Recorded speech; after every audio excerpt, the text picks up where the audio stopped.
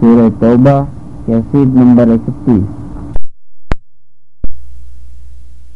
وعلى آل سيدنا محمد كما صليت على إبراهيم وعلى آل إبراهيم في العالمين إنك حميد مجيد. قال الله تبارك وتعالى في كلامه المجيد: أعوذ بالله من الشيطان الرجيم. بسم الله الرحمن الرحيم.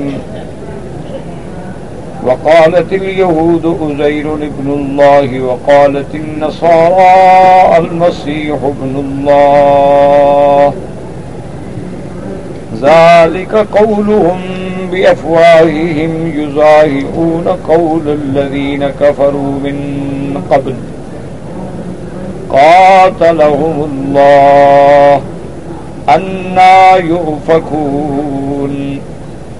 اتخذوا أحبارهم ورهبانهم أربابا من دون الله والمسيح ابن مريم وما أمروا إلا ليعبدوا إلها واحدا لا إله إلا هو سبحانه عما يشركون. قال المؤلف والمفسر رحمه الله تعالى: وهذا إقرار من الله تعالى للمؤمنين على قتال الكفار من اليهود والنصارى لمقالتهم هذه المقالة الشنيعة والفرية على الله تعالى. فأما اليهود فقالوا في العزير إنه ابن الله تعالى الله عن ذلك علوا كبيرا. اب مفسر رحمۃ اللہ علیہ ان آیات کی تفسیر بیان فرماتے ہیں کہ اللہ تبارک و تعالی نے پچھلی آیات میں حکم دیا تھا کہ قاتل الذین لا یؤمنون باللہ ولا بالیوم الآخر، اور اسی آیت میں ذکر تھا اہل کتاب کا. تو اب ایک یعنی فطری بات ہے کہ مسلمانوں کو سوچ آتی ہے کہ اہل کتاب تو اللہ کو مانتے ہیں اور اہل کتاب جو ہیں وہ یوم آخرت پر بھی ایمان رکھتے ہیں، تو پھر ان سے قتال کا حکم کیوں ملا ہے؟ تو اللہ تبارک و تعالیٰ نے ان آیات مبارکہ میں اللہ نے مومنین کو قتال کفار یہود و نصارہ سے اس کے لیے اطمینان دلایا. اس کے لیے اللہ تبارک و تعالیٰ نے ان کو تیار فرمایا کہ بھئی یہود و نصارہ لاکھ اللہ پر ایمان لائیں، ان کا ایمان باللہ حقیقتاً نہیں ہے، کیونکہ وہ اللہ تبارک و تعالیٰ کی صفات میں ایسی باتیں کہتے ہیں جو ان کو کفر پہ لے جاتی ہیں. اور اس کے بعد یہ ہے کہ ایک بات یہ بھی یاد رکھیں کہ فرض اگر علی سبیل الفرض والمثال یہود نصارہ صحیح دین پر بھی ہوں، کیونکہ یہود میں بھی ایسے لوگ گزرے ہیں جو صحیح دین پہ تھے، نصارہ میں بھی ایسے لوگ گزرے ہیں جو صحیح دین پہ تھے، یعنی بالکل ان کا حضرت عیسیٰ علیہ السلام حضرت موسیٰ علیہ السلام پر بالکل صحیح اعتقاد تھا، لیکن وہ بھی حضور کی بعثت کے بعد حضور صلی اللہ علیہ وسلم کی تشریف آوری کے بعد اس صحیح دین پہ بھی قائم رہے تو مسلمان نہیں ہوں گے، اس لیے کہ وہ ما آمنوا بمحمد صلی اللہ علیہ وسلم، چاہے وہ لاکھ اپنے آپ کو صحیح دین پہ کہیں تو صحیح دین پہ قائم رہنے کا معنی ہی یہ ہے کہ جب آخری پیغمبر آئے تو ان پر ایمان لائیں. اسی بات کی تاکید فرمائی موسیٰ علیہ السلام نے اور اسی بات کی تاکید فرمائی عیسیٰ علیہ السلام نے، جس کو اللہ نے قرآن مقدس میں بھی ذکر فرمایا ہے کہ عیسیٰ علیہ السلام جو ہے مبشرم برسول یاتی من بعد اسمہ احمد، کہ وہ تو خود خوشخبری دیتے رہے، بشارت دیتے رہے. اور اسی طرح حضرت سلمان الفارسی رضی اللہ تعالی عنہ کا جو سبب اسلام ہے کہ وہ ایک راہب کے پاس گئے، پھر ایک اور راہب کے پاس گئے، پھر ایک اور راہب کے پاس گئے، تو سب سے اخیر راہب نے ان کو وصیت کی کہ اب صحیح دین والے لوگ دنیا میں نہیں رہے، اب لوگ رہبانیت میں آ گئے ہیں اور جھوٹے دعوے کرتے ہیں، تو اگر تم صحیح دین اور نجات کے طالب ہو تو مدینہ منورہ جا کر اس نبی موعود کا انتظار کرو کہ وہاں ایک نبی آئیں گے جن کا نام محمد الرسول اللہ صلی اللہ علیہ وسلم، اور جن کی جائے ولادت مبارک جو ہے وہ مکہ مکرمہ ہوگی، اور حضور وہاں سے ہجرت فرمائیں گے مدینہ منورہ، اور حضور صلی اللہ علیہ وسلم کی صفات میں یہ صفت بھی ہے کہ آپ صدقہ کا مال نہیں استعمال فرمائیں گے، ہدیہ قبول فرمائیں گے، اور اسی طرح آپ کے دو کندھوں کے درمیان میں ایک علامت ہے مہر نبوت کی، تو آپ جا کے انہی کا انتظار کرو۔ تو حضرت سلمان فارسی رضی اللہ تعالی عنہ وہاں سے آئے، راستے میں اعراب کا ایک قافلہ جا رہا تھا، ان کے ساتھ مل گئے۔ ان قافلے والوں نے دھوکہ کر کے حضرت کو اپنا غلام بنا کے بیچ دیا، تو آپ کو ایک یہودی نے خریدا، اس یہودی نے پھر آپ کو بنی قریظہ کے ایک یہودی کے پاس زیادہ پیسے لے کے بیچ دیا، تو حضرت سلمان الفارسی رضی اللہ تعالی عنہ بیچارے غلام بن گئے، اور انتظار کرتے رہے لما قدم رسول اللہ صلی اللہ علیہ وسلم۔ اب حضور پاک جب تشریف لے آئے، مسجد قباء میں اول قیام فرمایا، اور اس کے بعد پھر ساری علامات دیکھتے دیکھتے تو حضرت سلمان جو ہیں وہ اسلام لے آئے۔ تو اس کا معنی یہ ہے کہ جو دین نصارہ پہ سچے لوگ تھے، انہوں نے بھی یہ خبر دی تھی کہ جب حضور پاک آئے تو ایمان لے آؤ۔ اب اگر حضور پہ کوئی ایمان نہیں لے آئے گا، وہ لاکھ سچے دین پہ رہے، جب پہلے دین منسوخ ہو گئے، اللہ نے سابقہ کتب منسوخ کر دی، سابقہ شرائع منسوخ کر دی، تو اب جو دین ہے وہ دین اسلام ہے، اور نبوت محمد الرسول اللہ صلی اللہ علیہ وعلا آلہ واصحابہ وسلم تسلیما کثیرا کثیرا۔ تو اس لیے ہمیشہ اسی طرح بے عینہ ہی دیکھیں کہ حضرت عبداللہ ابن سلام رضی اللہ تعالی عنہ وارضا یہودیوں کے بہت بڑے عالم تھے، اور ان کے بڑے علماء میں شمار ہوتے تھے۔ اسی لیے ایک روایت مبارک میں یہ بھی آتا ہے کہ جب حضرت عبداللہ ابن سلام اسلام لائے تو انہوں نے حضور پاک کی خدمت میں آ کے عرض کیا، انہوں نے کہا کہ یا رسول اللہ صلی اللہ علیہ وسلم، میرا یہود میں ایک بڑا مقام ہے، بڑا مرتبہ ہے، لیکن میری قوم بڑی غدار ہے اور مکار ہے اور خائن ہیں، خداع ہیں، جھوٹے ہیں، مفتری ہیں، تو یہ بڑا جھوٹ بولتے ہیں، اس لیے آپ میرا اسلام ظاہر نہ کریں، لیکن میرے بارے میں ان سے پوچھیں کہ عبداللہ ابن سلام کون ہے۔ تو اچھا، اس میں دو مقصد تھے حضرت عبداللہ ابن سلام کے۔ ایک مقصد تو یہ تھا کہ سرکار دو عالم سیدنا محمد الرسول اللہ صلی اللہ علیہ وسلم کو پتہ چلے کہ بھی میرا بھی ایک مقام ہے، میں وہاں کا ایک معروف آدمی ہوں، اور دوسرا مقصد یہ تھا کہ شاید اس ذریعے سے اللہ یہود کے دل میں اسلام ڈال دے۔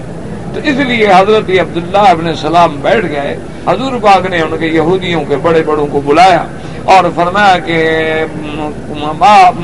کیف فیکم عبداللہ ابن سلام، کہ عبداللہ ابن سلام تم لوگوں میں کون ہے؟ انہوں نے کہا عبداللہ ابن سلام عالمنا و ابن عالمنا، وہ تو ہمارا عالم ہے، بہت بڑا، اس کا باپ عالم تھا اور سخی اور بڑا سردار اور بڑا عزت والا آدمی۔ حضور نے فرمایا کہ اچھا یہود، جب تم یہ کہتے ہو کہ وہ عالم بھی ہے، بڑا بھی ہے، سمجھدار بھی ہے، تو اگر وہ اسلام لے آئے تو تم اسلام لے آؤ گے؟ نہیں، وہ کیسے اسلام لے آ سکتا ہے، وہ تو ہمارا عالم ہے۔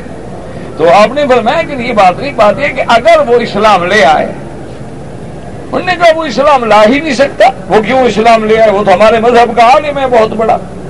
تو حضرت عبداللہ ابن سلام سامنے آئے، انہوں نے کہا اشہد ان لا الہ الا اللہ واشہد ان محمد رسول اللہ صلی اللہ علیہ وسلم کے سامنے کلمہ شہادت پڑھا، تو فوراً یہود کہنے لگا اچھا اس کی بات کریں، یہ تو بڑا خراب آدمی ہے، نعوذ باللہ ثم نعوذ باللہ۔ فوراً انہوں نے کہا نہیں، یہ اچھا، یہ عبداللہ ابن سلام یہ تو کچھ بھی نہیں ہے، یہ تو بالکل ایسا آدمی ہے۔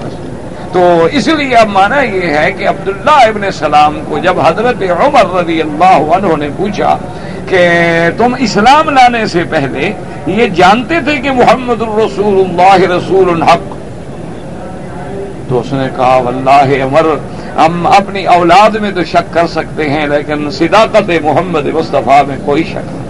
بالکل ہمیں یقین تھا کہ وہی رسول، وہی مبعوث ہیں، وہی موعود ہیں جو ہماری کتابوں میں موجود ہیں۔ اس لیے قرآن نے ایک جگہ فرمایا یعرفونہ کما یعرفون ابناءہم، یعنی ان کو تو اتنا پختہ یقین تھا کہ جیسے بندہ 1,00,000 بندے میں بھی بچہ اس کا کھڑا کرو تو نہیں بھولتا، تو وہ تو حضور کو اتنا جانتے تھے، وہ تو بالکل پہچانتے تھے، لیکن یہ ہے کہ حسد کی بنا پہ انہوں نے اسلام نہ لایا، بغیاً و حسدا۔ تو اس لیے اب عقیدہ سمجھ لیں کہ اگر آج کوئی بندہ دین موسیٰ علیہ السلام پہ صحیح چلنے کا بھی دعویٰ کرے تو مسلمان نہیں ہوگا حتیٰ یؤمن بالنبی محمد صلی اللہ علیہ وسلم۔ اور ان کا تو حال یہ ہے کہ وہ نبی تو نبی ہو تو خدا کو بھی نہیں مانتے، جو خدا کو اسی طرح مانتے ہیں کہ خدا کے بیٹے بنا لیں۔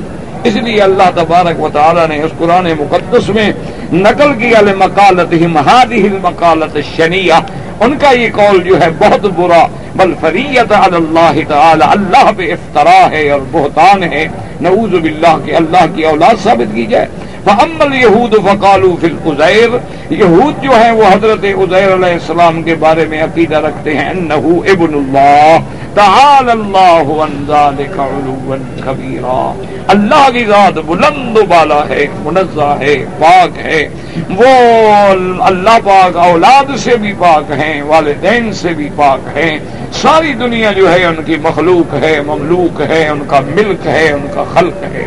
اس لیے اللہ پاک نے ان کا رد فرمایا وذکر السدی وغیرہ والشبہۃ التي حصلتهم في ذلك ان الامالکۃ لما غلبت على بنی اسرائیل فقتلوا علماءهم وصبوا كبارهم بقي العزیر يبكي على بنی اسرائیل وذهاب العلم منهم حتى سقطت جفون عينيه فبينما هو ذات يوم إذ مر على جبانة وإذ امرأة تبكي عند قبر وهي تقول وابت عما وقاسيا وقال لها ويك من كان يتمك قبل هذا قالت الله قال فإن الله حي لا يموت قالت يا عزير فمن كان يعلم قبر العلماء قبل بني إسرائيل قال الله قالت فلم تبكي عليهم فأنه شيء قد وعظ به ثم قيل له اذهب إلى نهر كذا فاغتسل منه وصل هناك ركعتين فإنك ستلقي هناك شيخا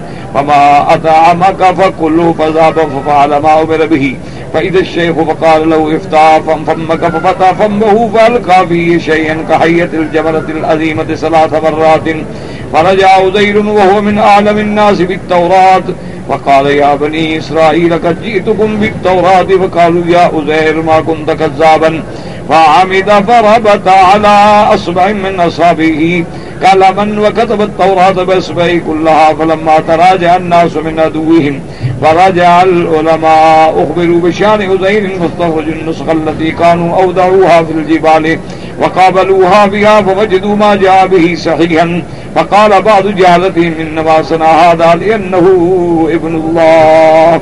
اب مفسر رحمت اللہ علیہ فرماتے ہیں کہ حضرت سدی وغیرہ نے یہ بات نقل فرمائی ہے کہ ان الشبہۃ التی حصلت لهم فی ذلک، کہ بنو اسرائیل کے ان لوگوں کو جو شبہ ہوا، جس وجہ سے دھوکہ کھا کے انہوں نے حضرت عزیر کو اللہ کا بیٹا قرار دیا ہے، اس کی وجہ یہ تھی کہ ان الامالکۃ، قوم امالکہ نے جب بنی اسرائیل پہ غلبہ حاصل کیا، فقتلوا علماءہم، ان کے بڑے بڑے علماء کو قتل کر دیا، وصبوا کبارہم، ان کے بڑے بڑے لوگوں کو قید کر کے لے گئے، بقی العزیر یبکی، حضرت عزیر علیہ السلام رہ گئے اور آپ روتے تھے علی بنی اسرائیل وذہاب العلم، آپ بہت ارمان اور غم کرتے تھے کہ افسوس ہے کہ بنو اسرائیل جو ہیں وہ قتل ہوئے، بنو اسرائیل کے بڑے بڑے علماء احبار جو تھے وہ بھی چلے گئے اور علم چلا گیا، علم اٹھ گیا۔ تو حضرت عزیر علیہ السلام اس بات میں بڑا غم کرتے تھے۔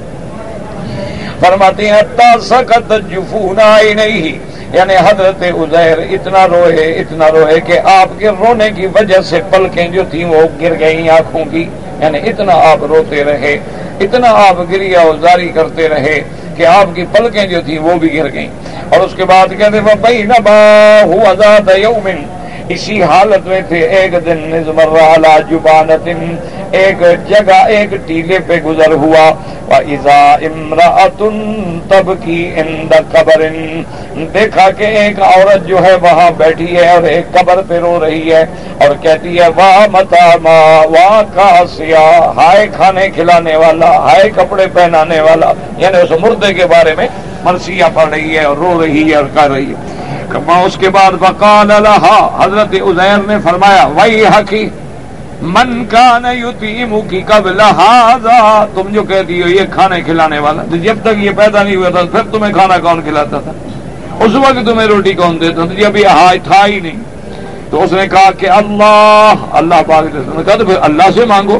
اب حضرت سلیمان علیہ السلام نے فرمایا فإن اللہ حی لا یموت، اللہ تبارک و تعالی جو ہے وہ ہمیشہ زندہ ہے، زندہ تھے ہیں اور ہمیشہ زندہ رہیں گے.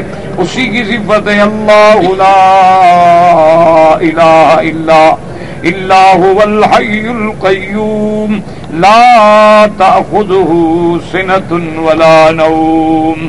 تو جو اونگ سے بھی پاک ہیں، جو نیند سے بھی پاک ہیں، وہ موت سے بھی منزہ ہیں، چونکہ ہمیشہ حی ہیں، قیوم ہیں، دائم ہیں. یہ صرف اللہ کی صفت ہے کہ اللہ تبارک و تعالی حی لا یموت. قالت یا عزیر فمن کان یعلم قبر العلماء قبل بنی اسرائیل، اس نے کہا کہ اچھا عزیر مجھے یہ بتاؤ کہ علماء بنی اسرائیل کی قبروں کے بارے میں کس کو؟ آپ نے فرمایا اللہ. تو آپ نے فرمایا اگر یہ علم اللہ کو ہے اور کسی کو نہیں تو اللہ تو جانتے ہیں کہ یہ مر گئے، پھر ان کو تم کیوں روتے ہو؟ مجھے تو رونے سے منع کر رہے ہو.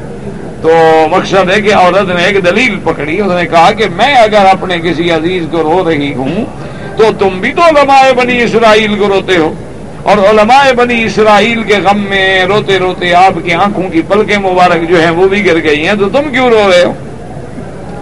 اس کے بعد فرماتی ہیں کہ آپ کو احساس ہوا کہ وقت اس طریقے سے انہوں نے مجھے کچھ باز کیا، نصیحت کی ہے عورت نے کہ میں بھی یہ غم کر رہی ہوں، تم بھی یہ غم کر رہے ہو، ورنہ حقیقت میں رزق دینے والا بھی اللہ ہے، کھلانے پلانے والا بھی اللہ ہے، علم دینے والے بھی اللہ ہیں، اور علماء کو موت دینے والے بھی اللہ ہیں. تو یہ اللہ کا ایک نظام ہے، پر تم بھی نہ رہو مجھے جو نصیحت کرتے. اور اس کے بعد کہتے ہیں کہ جب یہ بات مکید لہو اذهب الى نہر کذا، اس کے بعد نے کہا کہ فلاں ایک نہر ہے پانی کی، وہاں جاؤ، اور اس کے بعد فاغتسل منہ، وہاں جا کے غسل کرو، وصلی هناک رکعتین، اور وہاں غسل کے بعد 2 رکعت نماز ادا کرو. اور اس کے بعد انک ستلقی هناک شیخا، وہاں تمہیں ایک بزرگ ملیں گے، اور وہ جب ملے فما اطعمک فکلہ، وہ جو تمہیں چیز کھلائیں تم کھا لینا. اس کے بعد فرماتے ہیں فذهب ففعل ما امر به، آپ نے اسی طرح کیا کہ اس نہر پہ پہنچے، غسل کیا، 2 رکعتیں نماز پڑھی. اور اس کے بعد کیا کہتے ہیں الشیخ، دیکھا تو ایک بزرگ کھڑے ہیں، انہوں نے کہا افتح فمک، منہ کھولو تم اپنا.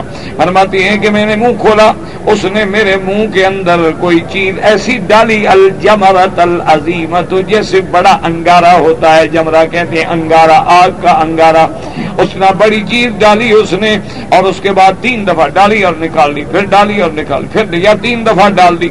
فرجع عزیر، حضرت عزیر جب واپس آئے، وَهُوَ مِنْ أَعْلَمِ النَّاسِ بِالتَّوْرَاةِ، یہ اللہ تبارک و تعالی نے اس کی برکت سے کہ وہ پھر تورات کے سب سے بڑے عالم بن گئے، اللہ نے علم جو تھا ان کے سینے میں ڈال دیا.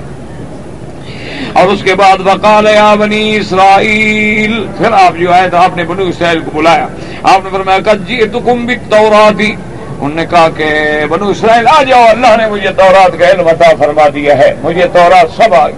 انہوں نے کہا وا کنت کذابا، کبھی ہم نے آپ کو جھوٹا نہیں پایا، آپ کو کیا پتا، آپ نے تورات کبھی پڑھی نہیں ہے تو تورات کا علم آپ کو کیسے آ گیا. اور اس کے بعد فرمایا کہ اس کے بعد آپ نے اپنی ایک انگلی مبارک جو ہے اس کے ساتھ قلم کو بھی باندھ لیا، اور اس کے بعد لکھنا شروع کیا. وَكَتَبَ التَّوْرَاةَ بِإِصْبِعِهِ كُلِّهَا، اپنے ہاتھوں سے پوری کی پوری تورات لکھ دی. فَلَمَّا تَرَاجَعَ النَّاسُ مِنْ عُدُوِّهِمْ، اب وہ علماء جن کو عمالقہ گرفتار کر کے لے گئے تھے، وہ جب واپس آئے اپنے گھروں کو رہائی حاصل کرنے کے بعد، ان کو پتہ لگا اخبروا بشان عزیر، ان کو پتہ لگا کہ اس طرح حضرت عزیر نامی ایک آدمی ہے جس نے تورات لکھ دی ہے دوبارہ۔ اس کے بعد کہتے فاستخرجوا النسخ التي كانوا اودعوها في الجبال وقابلوها بها، اب انہوں نے جو نسخے تورات کے پہاڑوں کی غاروں میں چھپا دیے تھے وہ لے آئے، اور لانے کے بعد حضرت عزیر نے جو لکھا تھا اس کا مقابلہ کیا۔ اور اس کے بعد کہتے ہیں کہ جب وجدوا ما جاء به صحیحا، دیکھا تو حضرت عزیر نے جو لکھا ہے بالکل صحیح تورات ہے اور کسی نسخے کا کوئی فرق نہیں ہے۔ وقال بعض جہلتهم، ان کے بعد جاہل جو تھے کہنے لگے ہاں دیکھو بھائی، جو آدمی تورات پڑھا ہوا نہ ہو اور پھر ساری تورات یاد لکھوا دے تو معلوم ہوتا ہے یہ اللہ کا بیٹا ہے۔ یہ دھوکہ اسی لیے لگتا ہے کہ لوگوں نے جب انبیاء علیہم السلام کے معجزات دیکھے تو بجائے یہ کہنے کے کہ یہ معجزہ ہے اللہ نے دیا ہے، کہا نا یہ نعوذ باللہ ابن اللہ ہے۔ یہی دھوکہ لگتا ہے جاہلوں کو کہ جب اولیاء اللہ کی کرامات دیکھتے ہیں تو وہ یہ سمجھتے ہیں کہ یہ کرامت نہیں بلکہ یہ سب کچھ مرشد کے پیر کے شیخ کے ہاتھ میں ہے۔ اسی دھوکے میں آ کے ان کے عقائد جو ہیں توحید کے بجائے شرک میں آ جاتے ہیں۔ اللہ تبارک و تعالیٰ معاف فرمائے۔ یاد رکھو کہ معجزات انبیاء برحق ہے، کرامات اولیاء برحق ہے۔ اور معجزہ کیا ہوتا ہے؟ ایک عمل خارق عادت، یعنی ایک ایسا کام جو بالکل عجیب ہے اور عادات ظاہری کے خلاف ہے، ان کے توڑنے والا ہے، اور وہ اللہ کے نبی کے ہاتھ پہ ظاہر ہوتا ہے اور دنیا زور لگائے تو نہیں کر سکتی، عاجز ہے اس سے، تو اس کو کہتے ہیں معجزہ۔ اسی طرح کرامت کا کیا معنی ہوتا ہے کہ اللہ کے ولی کے ہاتھ پہ ایسا امر ظاہر ہو جو ہم نہیں کر سکتے، آپ نہیں کر سکتے، بظاہر عادات جو ہیں اس کے بھی خلاف ہیں، لیکن ولی کے ہاتھ پہ ظاہر ہو گیا تو یہ ہے کرامت۔ تو اللہ کے انبیاء کے معجزات بھی برحق اور اللہ کے بندے اولیاء کی کرامات بھی برحق، لیکن یہ مسئلہ سمجھیں کہ نہ معجزات انبیاء علیہم السلام کے اپنے اختیار میں ہیں اور نہ کرامات اولیاء اللہ کے اپنے اختیار میں ہیں۔ جب اللہ چاہتے ہیں تو ظاہر فرما دیتے ہیں اور اللہ نہ چاہیں تو ظاہر نہیں فرماتے۔ جیسے کہ صاف قرآن میں موجود ہے کہ مکے والوں نے میرے آقا حضور صلی اللہ علیہ وسلم آپ کی خدمت میں آ کے مطالبہ کیا کہ یا رسول اللہ صلی اللہ علیہ وسلم مہربانی کریں اس مکے کی سرزمین میں نہریں بن جائیں، اس مکے کی سرزمین میں زراعت ہو جائے، باغات لگ جائیں، یہ ساری چیزیں پیدا ہو جائیں، چشمے پانی کے ابل پڑیں، یہ سارے انتظام ہو جائیں تو ہم ایمان لے آئیں گے۔ حضور صلی اللہ علیہ وسلم کے دل میں خیال آیا کہ اللہ کے آگے تو کوئی بڑی بات ہے نہیں، پتہ نہیں شاید مسلمان ہو جائے۔ اللہ نے فرمایا میرا نبی ان کو کہہ دو قل سبحان ربی هل كنت الا بشرا رسولا، اللہ نے فرمایا اعلان کر کے کہہ دو کہ نہیں، میں تو ایک بشر ہوں، رسول ہوں، اللہ کا نبی ہوں، اللہ کا پیغمبر ہوں، میرے ہاتھ میں معجزے ہیں کہ تمہیں دکھا دوں، کیا کہتے ہیں؟ اور پھر اللہ تبارک و تعالی نے کئی آیات مبارکہ میں فرمایا کہ میرا محبوب اب جانتے ہیں معجزات دے کے ایمان لانا ہوتا تو آپ کو ہم نے کتنے معجزے دیے، لیکن یہ تو ضد ہے، اناد ہے کہ جیسے آدمی کسی عدالت میں پیش ہو کہ جی میں تو مجرم تب بنوں گا کہ خود گورنر آ کے گواہی دے، یہ تمہارے ذمہ تو نہیں ہے، جو گواہ پیش ہو رہے ہیں تم ثابت کرو گے یہ جھوٹے ہیں، پھر تو بات بنتی ہے، ورنہ یہ کہنا کہ بھائی میں اسلام یا تب مانوں گا کہ جب گواہی جو، تو تمہیں گواہ طلب کرنے کا حق نہیں ہوتا۔ تو جب اللہ نے حضور کو معجزات عطا فرمائے ہیں اور ایک دو بھی نہیں کئی معجزات عطا فرمائے، ایک دو نہیں بلکہ کئی معجزات عطا فرمائے ہیں، تو اس کے بعد یہ مطالبہ کرنا کہ ہم تب ایمان لائیں گے کہ جب ہمیں فلاں معجزہ دکھاؤ، معجزہ نبی کے اپنے ہاتھ میں نہیں ہوتا یار۔ اچھا کبھی کبھی ایسا بھی ہوتا ہے کہ اللہ کا پیغمبر نہیں چاہتا اور معجزہ ظاہر ہو جاتا ہے، یعنی حالانکہ اللہ کے پیغمبر نے مانگا بھی نہیں مطالبہ بھی نہیں کیا، درخواست بھی نہیں کی، لیکن اللہ نے معجزہ دکھا دیا۔ جیسے کہ سیدنا موسیٰ علیہ السلام، آپ پر قوم نے تہمت لگائی تھی ایک بیماری کی، نعوذ باللہ، ناحق۔ تو ایک دن آپ غسل فرما رہے تھے اور اپنے کپڑے مبارک جو تھے وہ ایک پتھر پہ رکھ دیے تھے حضرت موسیٰ علیہ السلام۔ اچھا، اس کا جناب یہ ہوا کہ وہ پتھر جو ہے آپ کے کپڑے لے کے بھاگ۔ اب یہ معجزہ ہے کہ پتھر اور کپڑے لے کے بھاگ جائے۔ حضرت موسیٰ علیہ السلام پیچھے دوڑ رہے ہیں اور کہہ رہے ہیں 100 حجر کیا لے گئے؟ موسیٰ علیہ السلام تو نہیں چاہتے، حالانکہ معجزہ ہے۔ اس لیے اللہ نے اس کو قرآن مقدس میں بھی بیان فرمایا ہے کہ فَبَرَّأَهُ اللَّهُ مِمَّا قَالُوا وَكَانَ عِندَ اللَّهِ وَجِيهًا۔ اللہ تبارک و تعالیٰ نے اس معجزے کے ساتھ موسیٰ علیہ السلام کو دشمن کے الزامات سے بری کر دیا۔ بڑا اللہ کے ساتھ، اللہ کے ہاں مقام والے تھے۔ تو وہ جناب پتھر پر دوڑتا دوڑتا وہاں آیا جہاں دشمن بڑے ہوئے آگے کھڑا ہو گیا۔ تو انہوں نے دیکھا، انہوں نے کہا موسیٰ علیہ السلام کو کوئی بیماری نہیں، سارے لوگ جھوٹ بول رہے ہیں۔ تو یہ معجزہ ہے، لیکن اللہ پاک نے بغیر مانگے ہوئے عطا فرما دیا ہے۔ اور کبھی اللہ تبارک و تعالی معجزات جو ہے ظاہر فرما دیتے ہیں اور کبھی ظاہر نہیں فرماتے۔ اسی طرح کرامات ہیں کہ سیدنا عمر مدینہ منورہ میں کھڑے ہیں اور ساریہ نہابند میں جنگ لڑ رہے ہیں، وہاں سے کہتے ہیں کہ یا ساریت الجبل، یا ساریت الجبل۔ تو اتنی دور سے اللہ نے دکھلا دیا، آواز بھی پہنچا دی، لیکن حضرت عمر کا قاتل مسجد میں کھڑا ہے اور پتہ حضرت عمر نہیں جانتے قاتل پیچھے چھپا ہوا ہے۔ اس نے حملہ بھی کر لیا، خنجر بھی مار دیا، پتہ نہ لگا، بعد میں ان کو پکڑا۔ تو اس لیے ہمیشہ یاد رکھیں، معجزات برحق، اللہ کے اولیاء کی کرامات برحق، لیکن وہ ان کے اختیار میں نہیں ہوتے، اللہ چاہتے ہیں تو ظاہر فرما دیتے ہیں۔ اور جاہل لوگ جو ہیں وہ کرامت اور معجزے کو دیکھ کے ان کو خدا بنا دیتے ہیں، نعوذ باللہ ثم نعوذ باللہ۔ اب جیسے عزیر علیہ السلام نے تورات لکھ دی، انہوں نے کہا جی یہ کیسے ہو سکتا ہے کہ ساری تورات یاد ہو جائے اور اپنی قلم سے پوری تورات ہی لکھ دے، اتنی بڑی کتاب؟ ہاں، نعوذ باللہ، معلوم ہوتا ہے کہ یہ اللہ کا بیٹا ہے۔ وَأَمَّا ضَلَالُ النَّصَارَىٰ فِي الْمَسِيحِ فَظَاهِرٌ۔ حضرات کھڑے نہ رہا کریں، آگے بیٹھ گیا، اب تو حرم کھلا ہے الحمدللہ۔ ضلال النصارى في المسيح فظاهر، ولهذا كذب الله سبحانه الطائفتين۔ اب مفسر رحمۃ اللہ علیہ فرماتے ہیں کہ نصرانیوں کی گمراہی جو ہے وہ تو بڑی ظاہر اور باہر ہے کہ انہوں نے جب دیکھا کہ عیسیٰ علیہ السلام پیدا ہونے کے بعد حضرت عیسیٰ علیہ السلام ابھی یعنی مہد میں ہیں، ابھی بالکل پیدا ہوئے 2 دن بھی نہیں گزرے ہیں، قوم نے جب اعتراض کیا تو وہاں سے بولے قال انی عبد اللہ آتانی الکتاب وجعلنی نبیا۔ اللہ پاک نے، میں تو اللہ کا بندہ ہوں۔ تو انہوں نے کہا ہاں دیکھو جی اتنا چھوٹا بچہ بول رہا ہے اور بغیر باپ کے پیدا ہوا، معلوم ہوتا ہے اللہ کا بیٹا ہے، نعوذ باللہ ثم نعوذ۔ اس لیے اللہ تبارک و تعالی نے ان دونوں کو جھوٹا قرار دیا کہ یہ نصرانی ہوں یا یہودی، کذاب ہیں۔ ذالک قولہم بافواہہم، حالانکہ یاد رکھو کہ قول تو ہمیشہ افواہ سے ہی ہوتا ہے، جب بھی بات کریں گے آپ منہ سے بات کریں گے، ہاتھوں سے بات تو نہیں کریں گے، لیکن معنی یہ ہے کہ بھئی یہ تو ان کی زبانی بات ہے، وہ حقیقت تو کوئی نہیں، دلیل تو ہے نہیں، وہ زبانی کلامی بات ہے۔ اس لیے فرمایا لا مستند لهم فيما ادعوه سوا افترائهم و اختلاقهم۔ اللہ نے فرمایا ان کا یہ جھوٹ ہے، افترا ہے، اختلاق مانا کسی بات کو گھڑنا، خود گھڑ کے بنا لینا، یہ جھوٹ ہے جو کہہ رہے ہیں۔ کوئی دلیل ہی نہیں کہ عیسیٰ علیہ السلام خدا کا بیٹا، کیا دلیل ہے بھائی؟ عیسیٰ علیہ السلام جب خود کہتے ہیں کہ میں اللہ کا بندہ ہوں، عیسیٰ علیہ السلام جب خود کہتے ہیں کہ میں اللہ کا رسول ہوں، عیسیٰ علیہ السلام خود کہہ رہے ہیں کہ قوم عقل کرو، اگر اللہ مجھے بھی اور میری اماں کو بھی ہلاک کر دیں تو کیا کر سکتے ہیں؟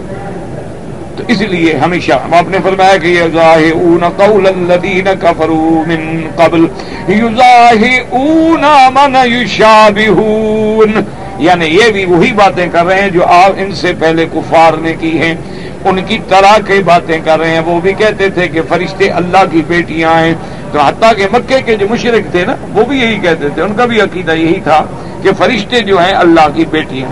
اچھا ابھی دلیل کیا ہے؟ وہ کہتے دیکھو جی مسلمان بھی مانتے ہیں کہ فرشتے ہیں، ہاں جی بالکل ہیں۔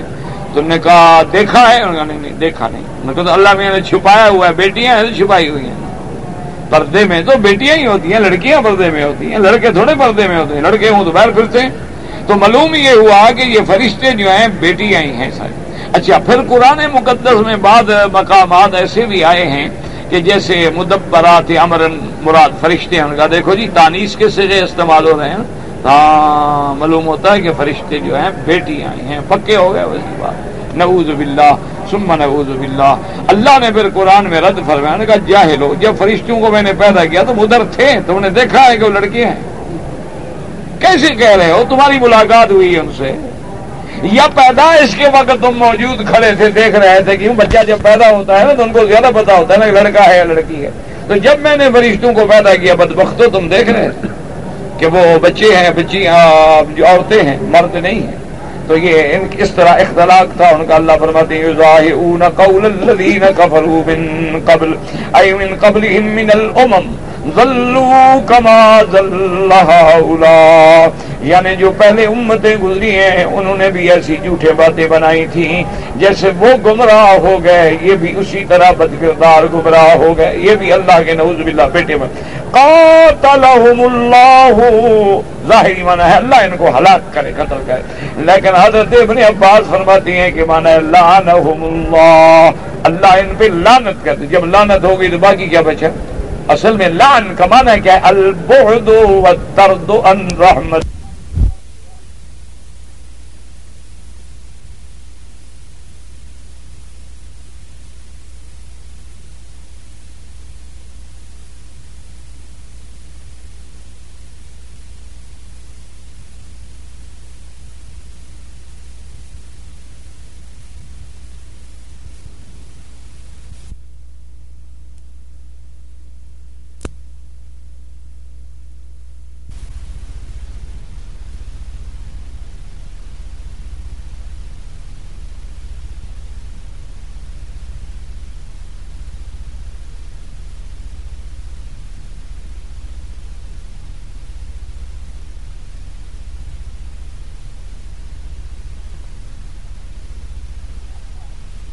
بھٹکا دینا، جیسے اللہ پاک نے فرمایا شیطان ابلیس کو وَإِنَّ عَلَيْكَ لَعْنَتِي إِلَىٰ يَوْمِ الدِّينِ، اللہ نے لعنت کیا اور یوم الدین تک، یوم الجزا تک، مانا مطرود ہے، رجیم ہے اور اللہ کی رحمت سے دور ہو گیا۔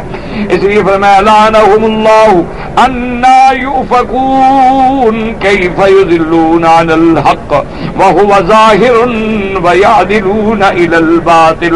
اللہ نے فرمایا کیسے پاگل ہیں، کیسے کہاں بھٹکے جا رہے ہیں کہ حق ظاہر ہے اس کو چھوڑ رہے ہیں اور باطل کی طرف جا رہے ہیں۔ اب ایک دیکھو نا جی، سامنے کعبہ شریف ہے، ایک واضح بات۔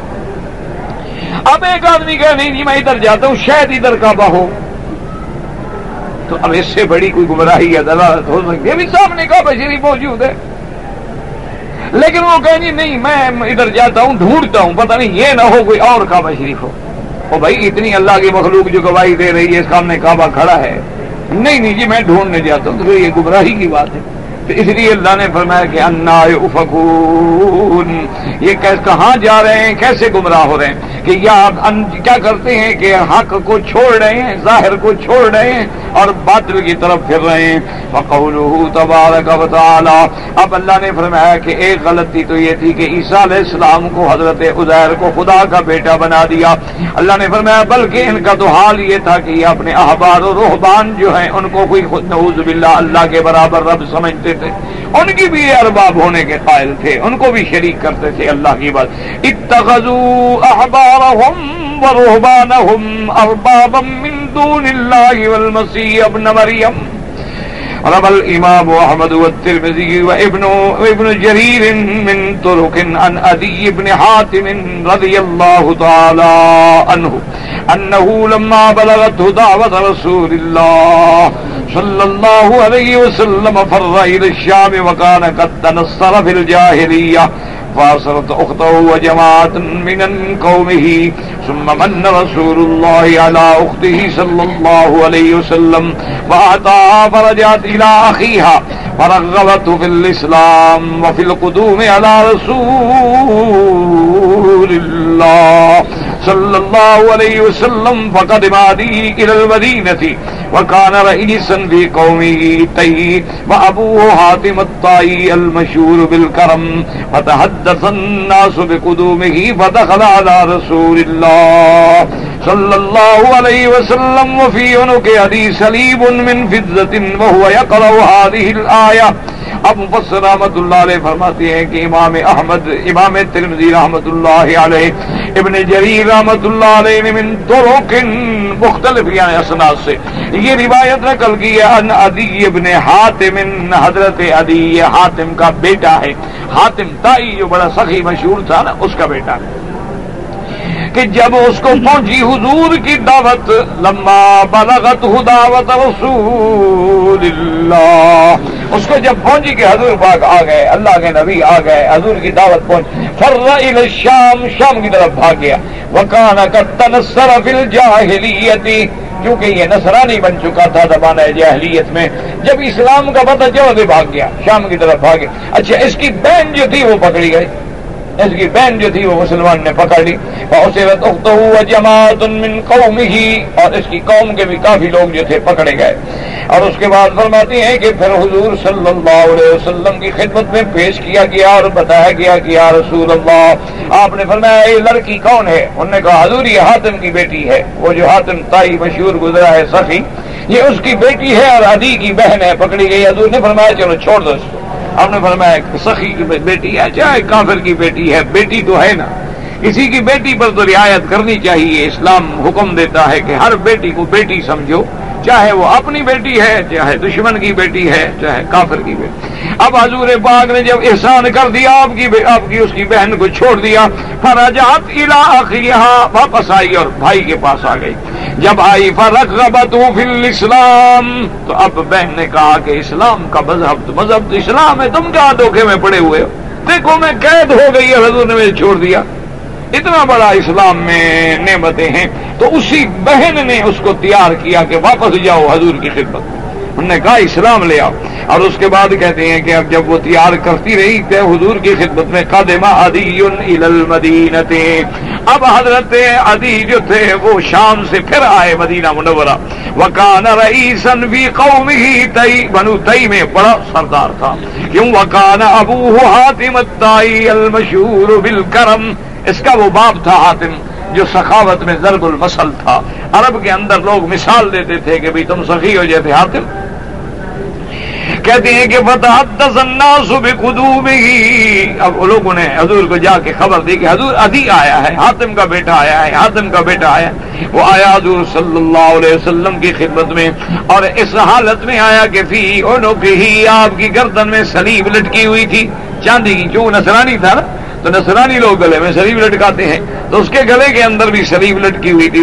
اور جب آیا تو حضور یہ آیت پڑھ رہے تھے، اسی آیت کو تلاوت فرما رہے تھے. اتخذوا احبارهم ورهبانهم اربابا من دون الله قال فقلت انهم لم يعبدوهم فقال بلى انهم حرموا عليهم الحلال واحلوا لهم الحرام فاتبعوهم فذلك عبادتهم اياهم.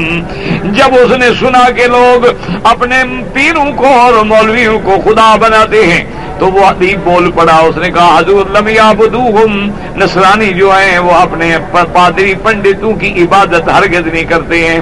حضور نے فرمایا نہیں تمہیں پتہ نہیں وہ کرتے ہیں. اس نے کہا حضور کیسے کرتے ہیں؟ آپ نے فرمایا جب حرموا علیہم الحلال، اللہ کے حلال چیزوں کو حرام کر دیا، اللہ کے حلال کو جب حرام کر دیا تو ان لوگوں نے مان لیا کہ اچھا یہ حرام ہے. وَأَحَلُّوا لَهُمُ الْحَرَامَ، اور جو حرام چیزیں تھیں ان کو حلال کر دیا. تو جب ان کے اللہ کے حلال کو حرام کر دیں، اللہ کے حرام کو حلال کر دیں اور لوگ مان لیں، تو صاف بات ہے کہ اس کا معنی یہ ہے کہ عبادت کیا ہوتی ہے؟ عبادت تو یہی ہے نا کہ جو اللہ نے حلال کیا حلال ہے، جو حرام کیا حرام ہے. اگر بندہ خدا کے حلال کو حرام کر دے اور اللہ کے حرام کو حلال کر دے، نعوذ باللہ، تو پھر اس سے بڑی کیا ہوتی ہے؟ وقال رسول اللہ صلی اللہ علیہ وسلم یا عدی ما تقول ایذرک ان یقال اللہ اکبر فهل تعلم شيئا أكبر من الله ما يضرك أيضرك أن يقال لا إله إلا الله وهل تعلم إلها غير الله. اب اللہ کے نبی نے دعوت دینی شروع کی. اللہ یہ ہے طریقے دعوت پیغمبروں کا. اسی لیے حکم ہے کہ ادعو الی سبیل ربک بالحکمت والموعظۃ الحسنہ، کہ جب کسی کو دعوت دو تو دعوت کا معنی یہ نہیں ہوتا کہ لوگوں کو تم کافر ہو، تم ایسے ہو، تم ایسے ہو. یہ دعوت کا ایک اسلوب ہے. دیکھیں حضور پاک نے کیسے پیاری بات فرمائی. اور پھر زبان محمد مصطفیٰ کی ہو. اللہ اکبر. پھر زبان کا بھی تو اثر ہوتا ہے نا. اسی لیے آپ دیکھیں کہ پہلے جو علماء صحیح معنی میں ورثۃ الانبیاء ہوتے تھے، اللہ نے ان کی زبان میں اثر رکھا تھا، اور ان کے درس میں، تقریر میں، واعظ میں ہزاروں لوگ گناہوں سے توبہ کرتے تھے، ہزاروں لوگ شرک سے توبہ کرتے تھے، ہزاروں لوگ بدعات و خرافات سے توبہ کرتے تھے. یعنی آپ حیران ہوں گے کہ پورے ایشیا میں دین جو پھیلا ہے یہی اللہ کے اولیاء اور علماء کے ذریعے ہے، کہ ان لوگوں نے وہاں جا کر اللہ کے توحید کا سبق پڑھایا اور اللہ کے دین کی دعوت دی. حضور نے فرمایا اچھا ادھی ایک بات تو بتاؤ، آیا ضرور کا کیا تمہیں نقصان ہوگا اگر یہ بات مان لو کہ اللہ سب سے بڑا ہے، اللہ اکبر، تمہیں کوئی نقصان ہے اس بات کے ماننے میں؟ اب وہ کیا کہے؟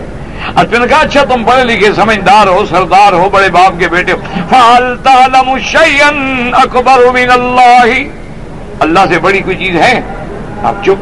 آپ نے فرمایا اچھا ایسا کرو، کیا اگر تم یہ کہہ دو کہ لا الہ الا اللہ، کوئی معبود برحق نہیں مگر اللہ، تو تمہیں کوئی نقصان ہو جائے؟ اچھا چلو نہیں مانتے ہو تو یہ بتاؤ اس کے علاوہ کون معبود ہے؟ پھر اس کے علاوہ بتاؤ تو صحیح. فَهَلْ تَعْلَمُ إِلَٰهًا غَيْرَ اللَّهِ، اللہ کے سوا کوئی ہے؟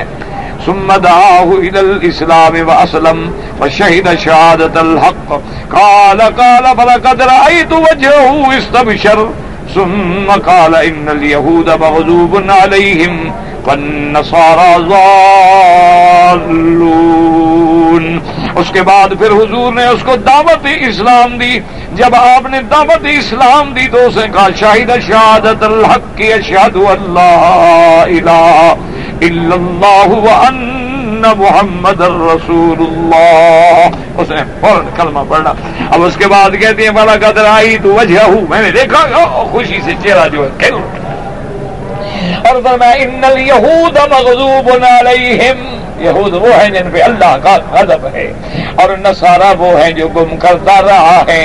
اس لیے قرآن نے ہمیں سکھایا ہے کہ روز ہم دعا مانگے اللہ سے اہدنا الصراط المستقیم صراط الذین انعمت علیہم غیر المغضوب علیہم ولا الضالین. اللہ تبارک و تعالی نے ہمیں ہدایت کی ہے کہ دعا مانگو کہ یا اللہ ہمیں صراط مستقیم کی ہدایت فرما دے، اور صراط مستقیم پہ ثابت قدم فرما، صراط مستقیم پہ ہمیں استقامت نصیب فرما، اور وہ صراط مستقیم ان لوگوں کی جن پہ تو نے انعام فرمایا ہے، النبیین والصدیقین والشہداء والصالحین. اور اللہ ان لوگوں کے رستے پہ نہ چلانا جن پہ تیرا غضب ہے، اور نہ ان لوگوں کے رستے پہ جو گم کرتا رہا ہے، یعنی یہود و نصارہ. ورنہ تو اللہ ہر فتنے سے بچائے، کیونکہ زیادہ جو ہے یہ ظاہر تھے اس لیے ان کا نام آگے.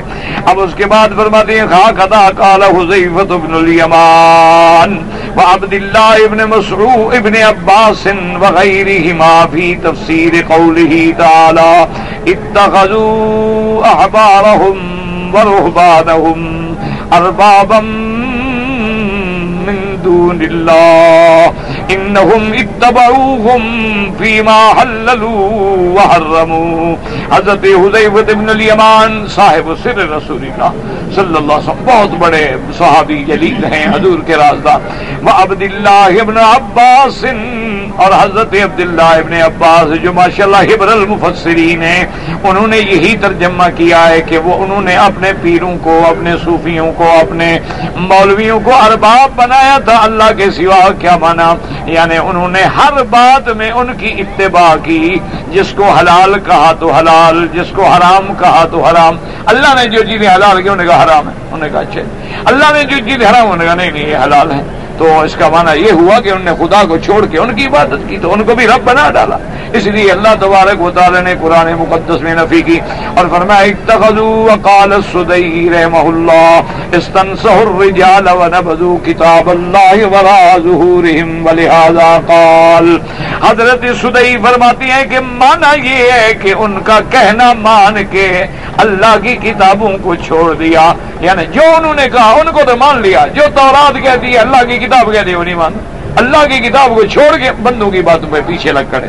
اس لیے فرمایا وما امروا الا ليعبدوا الها واحدا لا الہ وما امروا الا ليعبدوا لا الہ الا هو سبحانہ عما یشرکون. اے الذی اذا حرم الشیء فهو الحرام وما حلله فهو الحلال وما شرعه اتبع وما حکم به نفذ. اب مفسر فرماتے ہیں اللہ نے فرمایا کہ کتابوں میں تو حکم یہ دے دیا گیا تھا کہ اللہ کی عبادت کے سوا کسی کی عبادت نہ کرو، معبود برحق جو ہے وہ اللہ تبارک و تعالی کی ذات ہے، معبود برحق اللہ کے سوا کوئی نہیں. لا الہ مانا یہی ہے لا معبود بحق الا اللہ، اللہ کے سوا کوئی معبود نہیں. اور جس چیز کو اللہ نے حلال کیا ہے حلال، جس چیز کو اللہ نے حرام کیا ہے اس کو حرام سمجھو، اور جو اللہ نے شرع فرمایا شریعت بھیجی اس کی اتباع کرو، اور جو اللہ حکم دے اس کو نافذ کرو، اس کو جاری کرو. یہ معنی ہے اسلام لانے کا، یہ معنی ہے اللہ تبارک و تعالیٰ کی اطاعت و عبادت کرنے کا کہ جو اللہ کا حکم ہے. اس لیے حضور فرماتے ہیں الحلال بین والحرام بین. میرے آقا نے فرمایا کہ حلال بھی ظاہر ہے واضح ہے اور حرام بھی واضح ہے. وبینہما امور مشتبہات، فرمایا ان کے درمیان میں ایک تو حلال ہے ایک حرام. کچھ چیزیں ایسی ہوتی ہیں ان میں شبہ ہوتا ہے کہ پتہ نہیں حلال ہے پتہ نہیں حرام ہے، فرمایا ان سے بھی بچ جاؤ، جن چیزوں میں شبہ پڑ جائے اس سے بھی بچ جاؤ. کیونکہ میرے آقا نے مثال دی، آپ نے فرمایا دیکھو ایک آدمی ایک رکھ بنا دیتا ہے، اس کے اندر اس کا باغ ہے، سبزہ ہے، کھیتی لگی ہوئی ہے. اگر تم بکریاں رکھ کے قریب لے جاؤ گے تو کوئی بکری ہو سکتا ہے اندر چلی جائے، لیکن دور رہو گے تو اندر جانے کا خوف ہی نہیں ہوگا.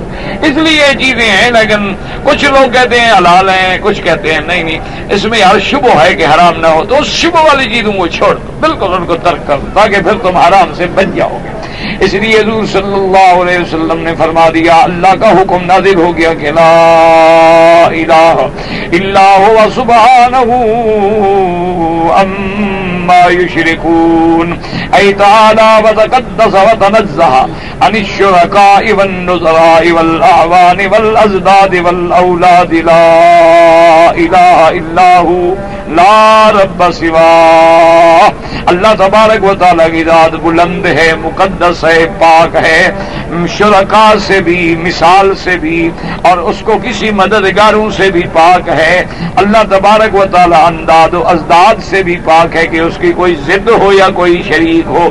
لا الہ کوئی معبود برحق نہیں مگر اللہ، ولا رب سوا ہو اور کوئی رب نہیں اس کے سوا. سب کو پالنے والا، سب کو پیدا کرنے والا کوئی اللہ تبارک و تعالیٰ کی ذات ہے. تو اس لیے اللہ نے توحید کا سبق سکھایا. لیکن یاد رکھیں کہ ایک اور حدیث مبارک میں واقعہ آتا ہے، حضور پاک نے جب دیکھا کہ عدی اسلام لے آئے، آپ نے فرمایا ماذا فی عنق یا عدی، یہ تمہاری گردن میں کیا ہے؟ انہوں نے کہا حضور یہ صلیب ہے. آپ نے فرمایا آپ نے فرمایا نکالو اس کو. یہ کیا تم نے بت گلے میں رکھا ہوا ہے؟ یہ کیا گلے میں رکھا ہوا ہے؟ فوراً حضور صلی اللہ علیہ وسلم حکم دیا، فوراً عدی نکال. انہوں نے کہا یا رسول اللہ، میں تو پتہ نہیں تھا اس وقت ہم رکھتے تھے. یہ صلیب جو ہے نا، صلیب اصل میں کہتے ہیں پھانسی کو. چونکہ نصارہ کے اعتقادات جو ہیں بڑے عجیب ہیں، تو بعض یہ کہتے ہیں کہ بھئی عیسیٰ علیہ السلام کو پھانسی دی گئی، یہودی انہیں پکڑ لیا تھا اور پھانسی دے دی. اچھا اب ان کا عقیدہ آگے دیکھو، کہتے ہیں کہ عیسیٰ علیہ السلام چونکہ پھانسی پہ چڑھ گئے نا تو ان کے جتنے ماننے والے ہیں نا سب کے گناہ بخشوا گئے. بس وہ ایک جو پھانسی پہ چڑھ گیا ہمارا، ہم تو سارے سب کے گناہ معاف ہو گئے. حالانکہ وہ جھوٹ ہے. اللہ نے قرآن میں بیان فرمایا وما قتلوہ وما صلبوہ ولکن شبہ لہم. اللہ نے فرمایا بدبخت کیا کہہ رہے ہیں, نہ تو عیسیٰ علیہ السلام کو قتل کیا ہے نہ وہ پھانسی چڑھے ہیں, البتہ اللہ نے ان کو شبوں میں ڈالا ہے کہ امتحان میں ڈال دیا کہ جب حضرت عیسیٰ علیہ السلام ایک مکان میں تھے, یہودیوں نے گھیر لیا قتل کرنے کے لیے. اللہ نے عیسیٰ علیہ السلام کو اٹھا لیا اور عیسیٰ علیہ السلام کے ایک حواری تھے ان کے ماننے والے, ان کی شکل جو تھی وہ عیسیٰ علیہ السلام کی بن گئی. اب یہودی جب اندر گیا پکڑو اور اس کو پھانسی پہ چڑھا دیا, خوش ہو گیا عیسیٰ علیہ السلام پھانسی پہ چڑھ گئے. اللہ نے فرمایا کہ جھوٹ بولتے ہیں, وما قتلوہ وما صلبوہ ولکن شبہ لہم. بالکل اللہ نے ان کو بل رفعہ اللہ الیہ, اللہ نے عیسیٰ ابن مریم علیہ السلام کو زندہ آسمانوں پہ اٹھا لیا ہے. تو اگر اللہ نے اپنے نبی کو معراج کرایا, یا اللہ نے عیسیٰ علیہ السلام کو آسمانوں پہ بٹھایا, یا اللہ نے آدم و حوا کو جنت میں رکھا اور پھر جنت سے زمین میں اتارا, یا اللہ تبارک و تعالی جبریل کو آسمانوں سے زمین پہ اتارتے ہیں, یا روزانہ اللہ کے فرشتے آسمانوں سے زمین پہ آتے ہیں اور زمین سے آسمانوں پہ جاتے ہیں, وما ذالک علی اللہ بعزیز. اللہ کے آگے کیا مشکل چیز ہے. اس لیے ہمارا ان سب چیزوں پہ جو قرآن و حدیث مبارک میں ہیں ان پہ ایمان ہے, اور اللہ اسی پہ ثبات و دوام نصیب فرمائے. اللہ اعلم. جی کہ میری بیوی جو ہے وہ حاملہ ہے اور تقریباً 7 مہینے کا حمل ہے.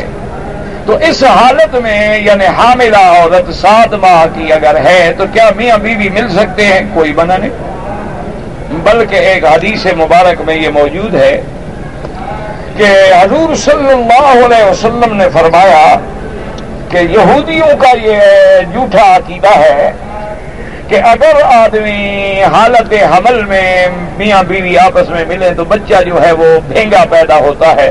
حضور نے فرمایا کہ یہ جھوٹ ہے, غلط ہے, ہر چیز اللہ تبارک و تعالیٰ کے ہاتھ میں ہے. تو لہذا اگر عورت حاملہ ہو, 7 مہینے کی ہو, 8 مہینے کی ہو, 9 مہینے کی ہو, میاں بیوی کے ملنا کوئی منع نہیں. لیکن ایک بات یاد رکھیں کہ بعض عورتوں کے حالات ایسے ہوتے ہیں کہ لیڈی ڈاکٹر ان کو زیادہ احتیاط کا مشورہ دیتی ہیں تاکہ حمل گر نہ جائے. ایسے حالات پیدا ہو جاتے ہیں, میاں بیوی ملے, بلیڈنگ, خون شروع ہو گیا, حمل کو نقص پہنچا, تو اگر تو کوئی بیماری ہے یا عذر ہے یا وجہ ہے وہ تو الگ بات ہے, ورنہ میاں بیوی آخری دن تک بھی ملیں, کوئی منع نہیں. ایک آدمی وضو کرتے ہوئے باتیں کر رہا ہو تو وضو ٹوٹ جائے گا؟ نہیں, وضو باتوں سے تو کبھی نہیں ٹوٹا. یہ تو کوئی نیا مسئلہ سنا ہے تم نے. وضو ایسی کمزور چیز ہے کہ بھئی وہ باتوں سے ٹوٹ جائے, وہ باتوں سے نہیں ٹوٹتا. وضو تو ٹوٹتا ہے کہ اللہ معاف فرمائے, یا حدث اصغر ہو یا حدث اکبر ہو, یا چھوٹی پلیدی یا بڑی پلیدی, یعنی بول ہے, براز ہے, پیشاب ہے, چیزیں ہیں. حتیٰ کہ امام ابو حنیفہ رحمۃ اللہ علیہ کے نزدیک خون ہے اور منہ بھر کے قے آ جائے اتنی زیادہ, بعض ائمہ کے نزدیک ان سے بھی وضو نہیں ٹوٹتا ہے. صرف وہ کہتے ہیں کہ جو چیزیں نکلتی ہیں جیسے بول ہے, براز ہے, اس سے ہوا ہے, ری ہے, اس سے وضو ٹوٹتا ہے. ظہر اور عصر کی نمازوں میں امام صاحب قرات جو ہے وہ آواز سے نہیں پڑھتے, فجر میں, مغرب میں, عشاء میں جہر سے پڑھتے ہیں, لیکن ظہر اور عصر میں سرن پڑھتے ہیں. تو علماء نے لکھا ہے کہ اصل حکمت تو اللہ جانتے ہیں, لیکن یہ حکمت ہے کہ لوگوں کو علم ہو جائے کہ انہ یعلم الجہر وما یخفی, کہ اللہ پاک جہر بھی سنتے ہیں اور سر بھی سنتے ہیں. تم زور سے پڑھو تو سنتے ہیں, آہستہ پڑھو تو سنتے ہیں. اس لیے کچھ نمازیں جہر رکھی گئیں اور کچھ نمازیں سر رکھی گئیں, تاکہ کوئی یہ نہ اعتراض کر سکے کہ جیسے 2 کافر جو تھے اسی کعبہ شریف میں کھڑے تھے, کہنے لگے اچھا بھائی اگر ہم اللہ کو پکاریں تو وہ ہماری سنتا ہے, قریب ہے یا دور ہے؟ تو دوسرا کہنے لگا بات یہ ہے کہ زور سے پکارو تو سنتا ہے, آہستہ پکارو تو نہیں سنتا. تو اللہ پاک نے قرآن بھیجا کہ اللہ تو ہر چیز جانتا ہے, تمہارے دلوں میں جو چھپی ہوئی ہے وہ بھی جانتا ہے. علیم بذات الصدور ہے, یعلم خائنۃ الاعین وما تخفی الصدور, تمہاری آنکھیں جو خیانت کرتی ہیں ان کو بھی جانتا ہے, تمہارے دلوں میں جو چھپا ہے وہ ان کو بھی جانتا ہے. تو اس لیے علماء نے فرمایا کہ بعض نمازوں کو اللہ نے سرن رکھا ہے اور بعض نمازوں کو اللہ نے جہرن رکھا.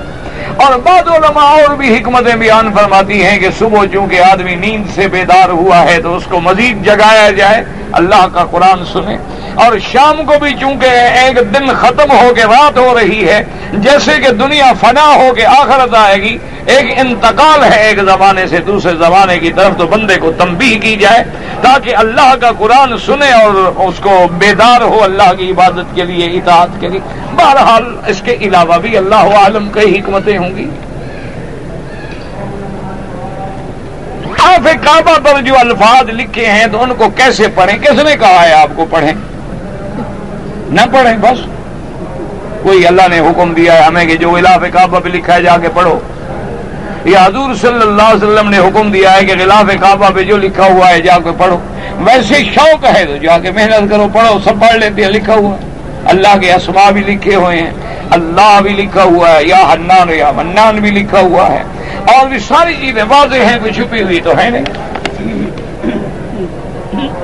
اللہ ربی کہہ دیں، ٹھیک ہے، حسبی اللہ یا اللہ، یا اللہ بالکل جائز ہے، اللہ کو تو ندا کرنی ہی اللہ کو، حسبی اللہ لا الہ الا ہو علیہ توکلت وہو رب العرش العظیم، بالکل جائز ہے۔ جی کہ عورت جو ہے قبرستان جا سکتی ہے یا نہیں؟ میرے بھائی، حضور نے منع فرمایا ہے، حضور صلی اللہ علیہ وسلم نے عورتوں کو قبرستان جانے سے منع کیا، عورتوں کو جنازے کے ساتھ نکلنے سے منع کیا، میت کے ساتھ جانے سے بھی منع کیا۔ جنازے کی نماز تو بہت بڑی چیز ہے، اللہ نے تو عورتوں کے لیے وہ بھی ضروری قرار دے دی ہے۔ یہ الگ بات ہے کہ عورت موجود ہے مسجد میں، جنازہ آ گیا، جیسے بڑی نماز پڑھ رہی ہے وہ بھی پڑھ لے، لیکن یہ شریعت کا حکم نہیں کہ کوئی رشتہ دار مر جائے تو عورت آئے اس کا جنازہ پڑھنے کے لیے، جنازہ گاہ میں جا کے نماز پڑھے، تو اللہ تبارک و تعالیٰ نے منع کر دیا ہے۔ چاہے مرنے والے کی ایک اولاد ہو یا 10 اولاد ہو، جب شریعت کا حکم ہے، منع ہے تو منع ہے۔ باقی قبر پہ جائے گی تو کیا حاصل ہوگا؟ تو اس لیے گھر میں بیٹھ کے والد کے لیے دعائیں کرے، اس کے لیے مغفرت کی دعائیں کرے، خیرات کرے، صدقات کرے، تاکہ اس کے والد کو فائدہ ہو۔ ہر کوئی آدمی قرآن کی قسم کھاتا ہے سچ ثابت کرنے کے لیے، پہلی بات تو یہ ہے کہ قسم نہ کھایا کرے، اور اگر کوئی مجبوری ایسی آ گئی ہے تو قسم کھائیں لیکن جھوٹی نہ ہو، کیونکہ جھوٹی قسم کھانے سے پھر اللہ کا بہت بڑا عذاب آتا ہے۔ اور قسم جب بھی کھائیں تو حدیث پاک میں ہے کہ اللہ کے نام کے ساتھ قسم کھائیں۔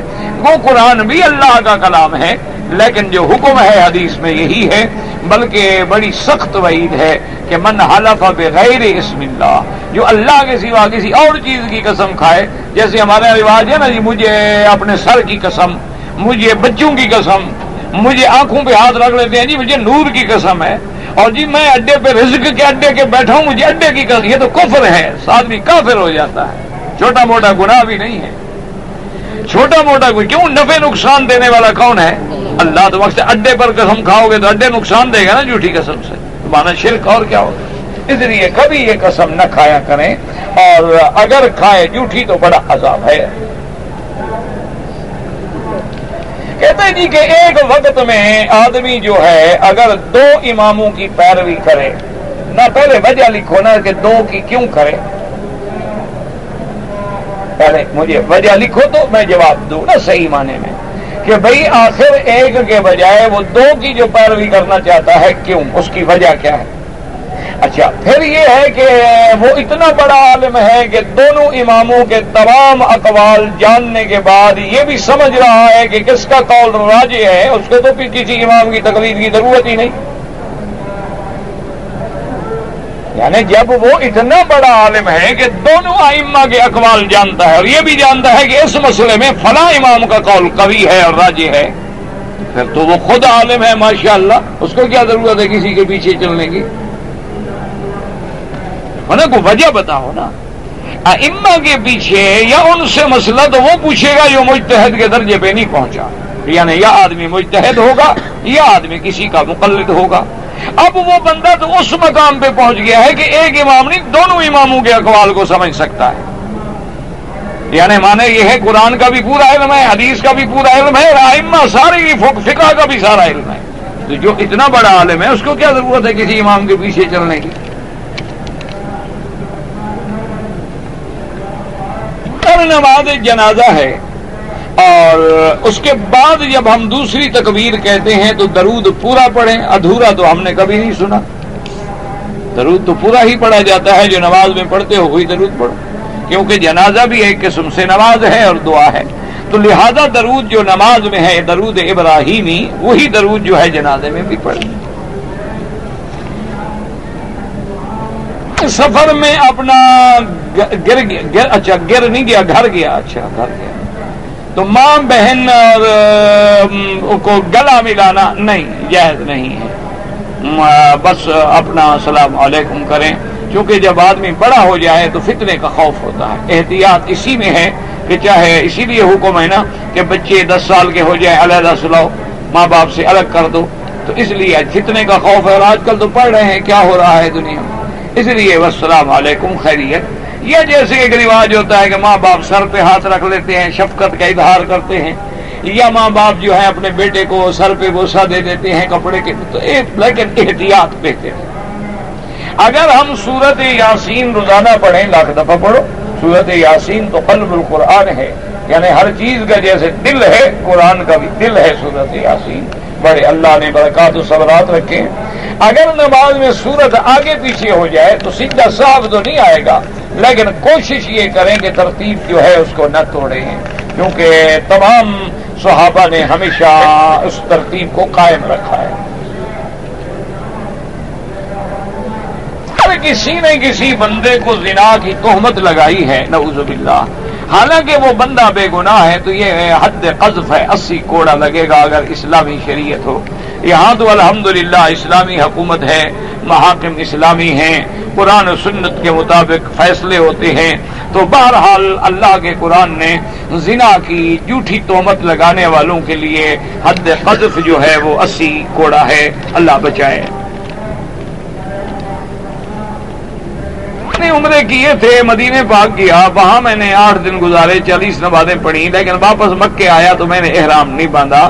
بہرحال اب چونکہ آپ میقات سے گزر آئے ہیں، یا تو میقات پہ جا کے دوبارہ عمرہ کر لو، پھر بکری سے بچ جاؤ گے۔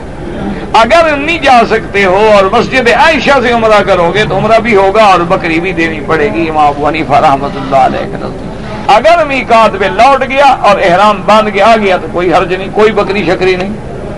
اب دیکھ لو تمہیں جو سستا پڑے، ہر آدمی سستے کا فائدہ اٹھاتا ہے نا۔ اب جماعت کھڑی ہو گئی ہے اور نماز شروع ہو گئی، لیکن میں نماز پڑھ رہا ہوں، آگے صف میں جگہ خالی ہے، تو آپ بالکل اگر کعبہ شریف سامنے ہے تو چل کے شریک آگے جا سکتے ہیں، یعنی بہت زیادہ نہ ہو گیا وہاں باہر سڑک سے چلو اور حرم پہنچ جاؤ، یہ تو نہیں ہوتا، لیکن اگر درمیان میں صف کا فاصلہ ہے تو آپ جا سکتے ہیں تاکہ وہ جگہ خالی نہ رہے، یا جو بھائی کھڑے ہیں وہ تھوڑا پھیل کے ملا لیں تاکہ جگہ کے اندر خلل باقی نہ رہے۔ بہرحال کوشش کیا کرو کہ جب تکبیر ہونے والی ہو تو پہلے تیاری کرو۔ ہمارے لوگ جو ہیں بعد میں کھڑے رہتے